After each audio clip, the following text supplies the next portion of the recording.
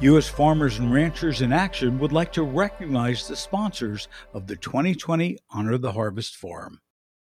Welcome to Farm Food Facts for January 27th, 2021. I'm your host, Phil Lempert. Today, it's all about dairy, and it should be. As many of you have heard me say, many times before, my grandfather is a dairy farmer in Belleville, New Jersey. I grew up not on the farm itself, but when the farm was closed, we still had all the barns and everything else. So when it comes to dairy, my heart is there.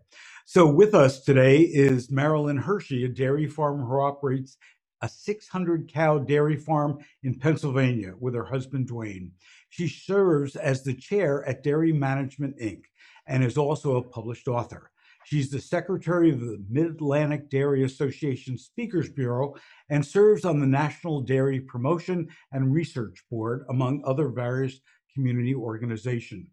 Marilyn recently joined the USFRA Board of Directors in 2020. Welcome, Marilyn, to the board, and welcome to Farm Food Facts.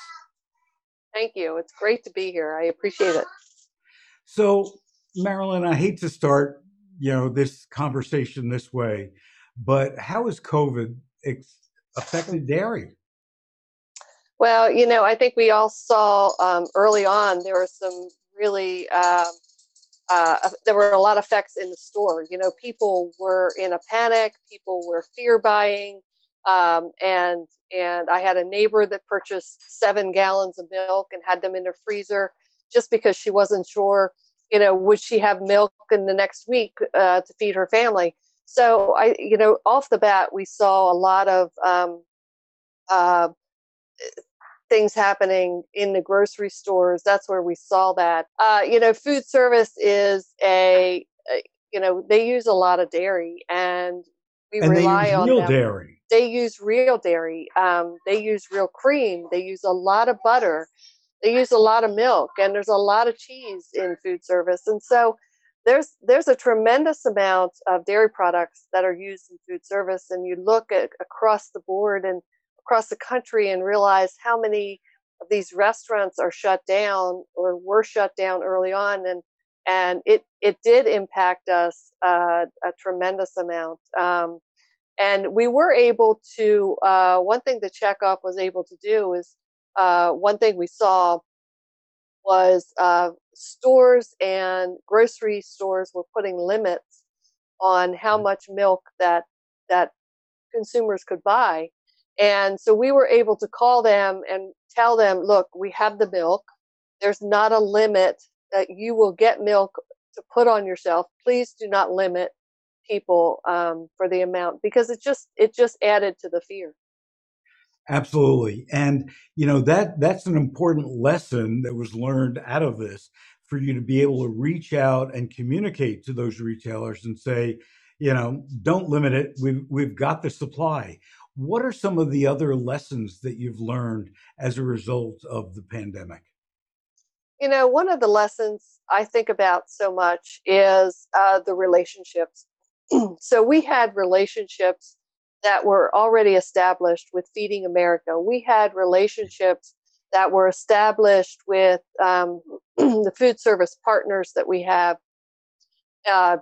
Pizza was a food that people still bought it takeout, were able to get it takeout.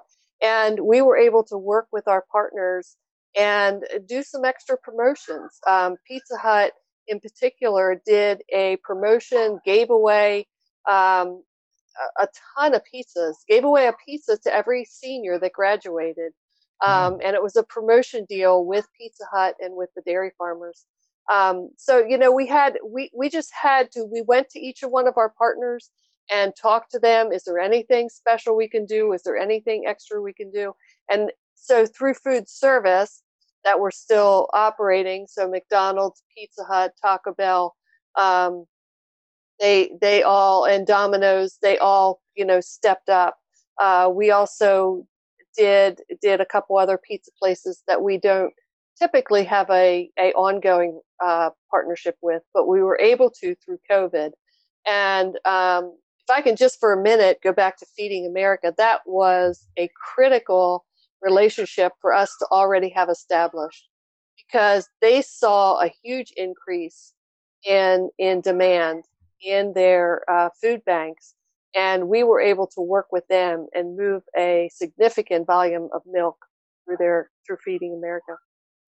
So, and I agree with you. I love Feeding America. I think they do, and certainly during COVID, have done a phenomenal job. They really have.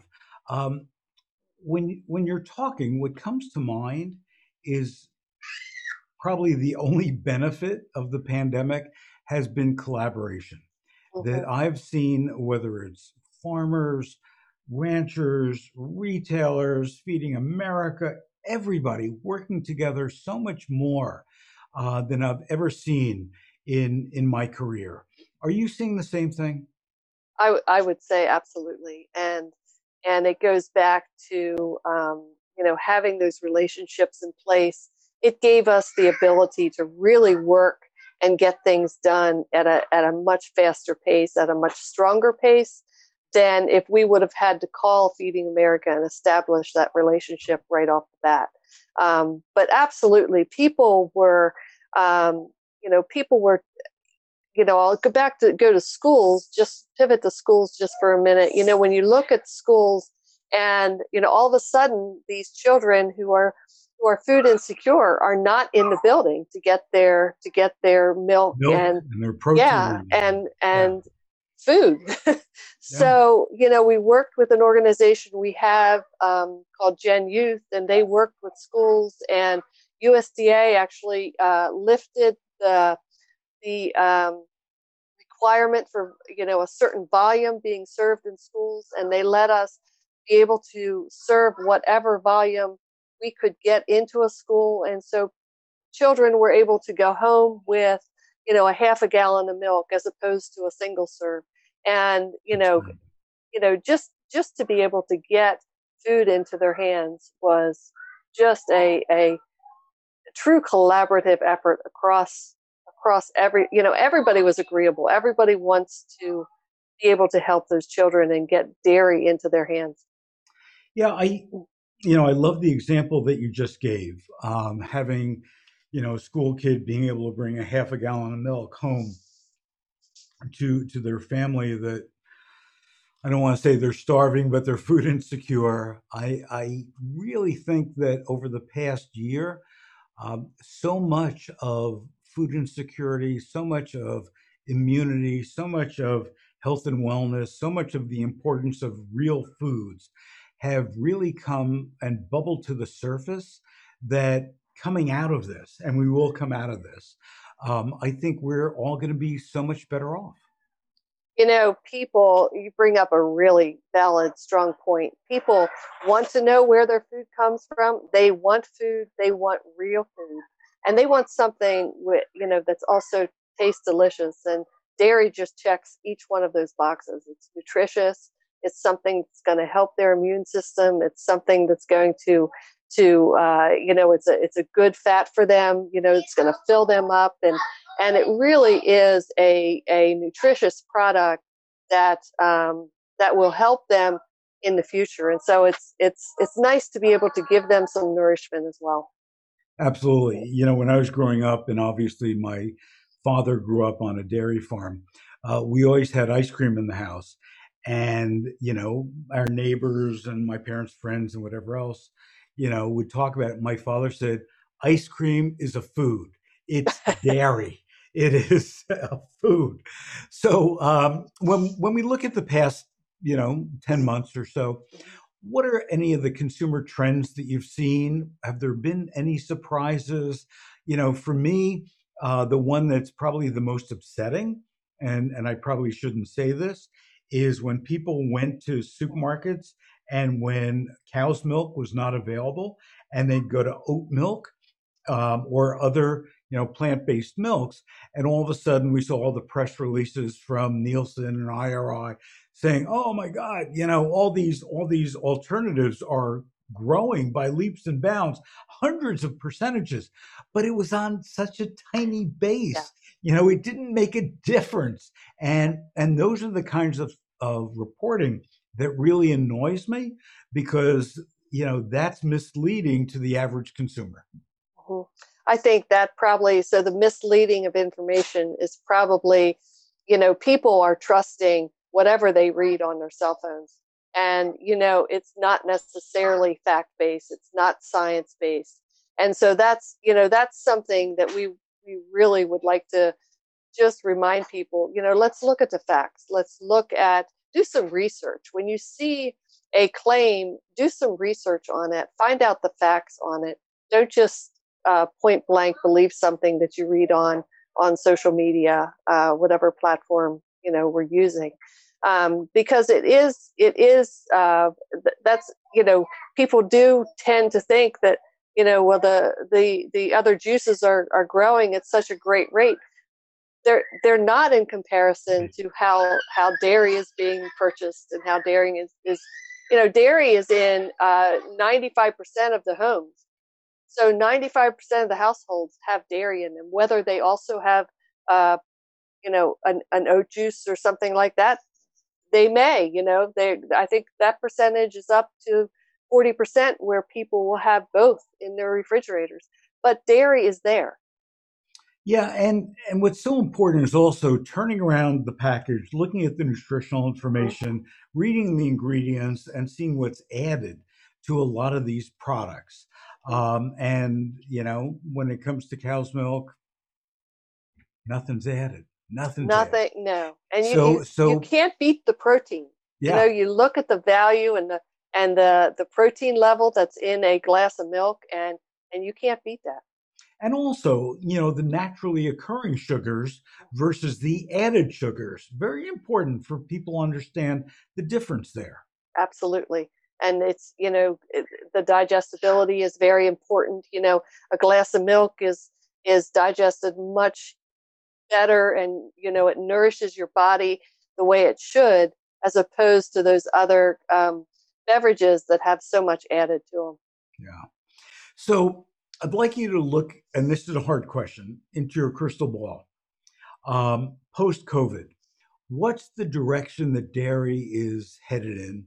And do we have to make any changes to that? Well, I think COVID has shown us we have to make changes. People want innovation. People want innovative products. People want dairy in new ways, and we have to get it to them. We have to be able to have that innovation and hand it to them. So, and at a much faster pace. Okay, so people don't have the patience to wait the years that it takes to develop a product. They want a new product, and they want it now. And so we have to be quicker at our research development. We have to be quicker at our innovation. And that's where I think Chekhoff is so strong. It's a promotion and research board. We do a lot of research, and we have to tweak that research and figure out how can we innovate in a much quicker and more sustainable way. So, last question. I've heard a lot about the Net Zero Initiative. What is it? Who's involved? What's being done? And how is it going to benefit us? So the bottom line is net zero. Net zero is being talked about across the globe. And it is something, when I became involved more intently with the FAO, the Food and Ag Organization, I was hearing net zero from a lot of different countries. And I was hearing about different regulations they were having for net zero. And our net zero initiative is really a project that we are trying to move forward that will allow farmers to move with it, to allow farmers to have input, as opposed to a government regulated regulation that's coming down and putting asks on farmers that are not reasonable. We want net zero. Net zero is we're not looking at net zero to be, every single farm across the country will arrive to the net zero initiative, but it's collectively coming together as an industry. So all farms coming together with what we do. We may have some farms that are already operating at a net zero impact. So they have a zero impact on the environment. We may have some farms that they're not going to be able to do every single new technology that comes down, comes through the pipeline, but it's being able to collectively come together as an industry, all farms working together. Not every farm will get there, but every farm can do something. So something as small as, a few years ago, Dwayne and I, we swapped out the lights in our freestall barn for LED lights. I was blown away with the savings that we had by taking out those higher wattage light bulbs and putting in LED lights. That's a small example, but that is, that's one example. We do have, in the Net Zero Initiative, we have some farms that we're doing some testing with technology. Those are larger farms. As the technology is developed, we hope to scale that back so that it can be used on all size farmers.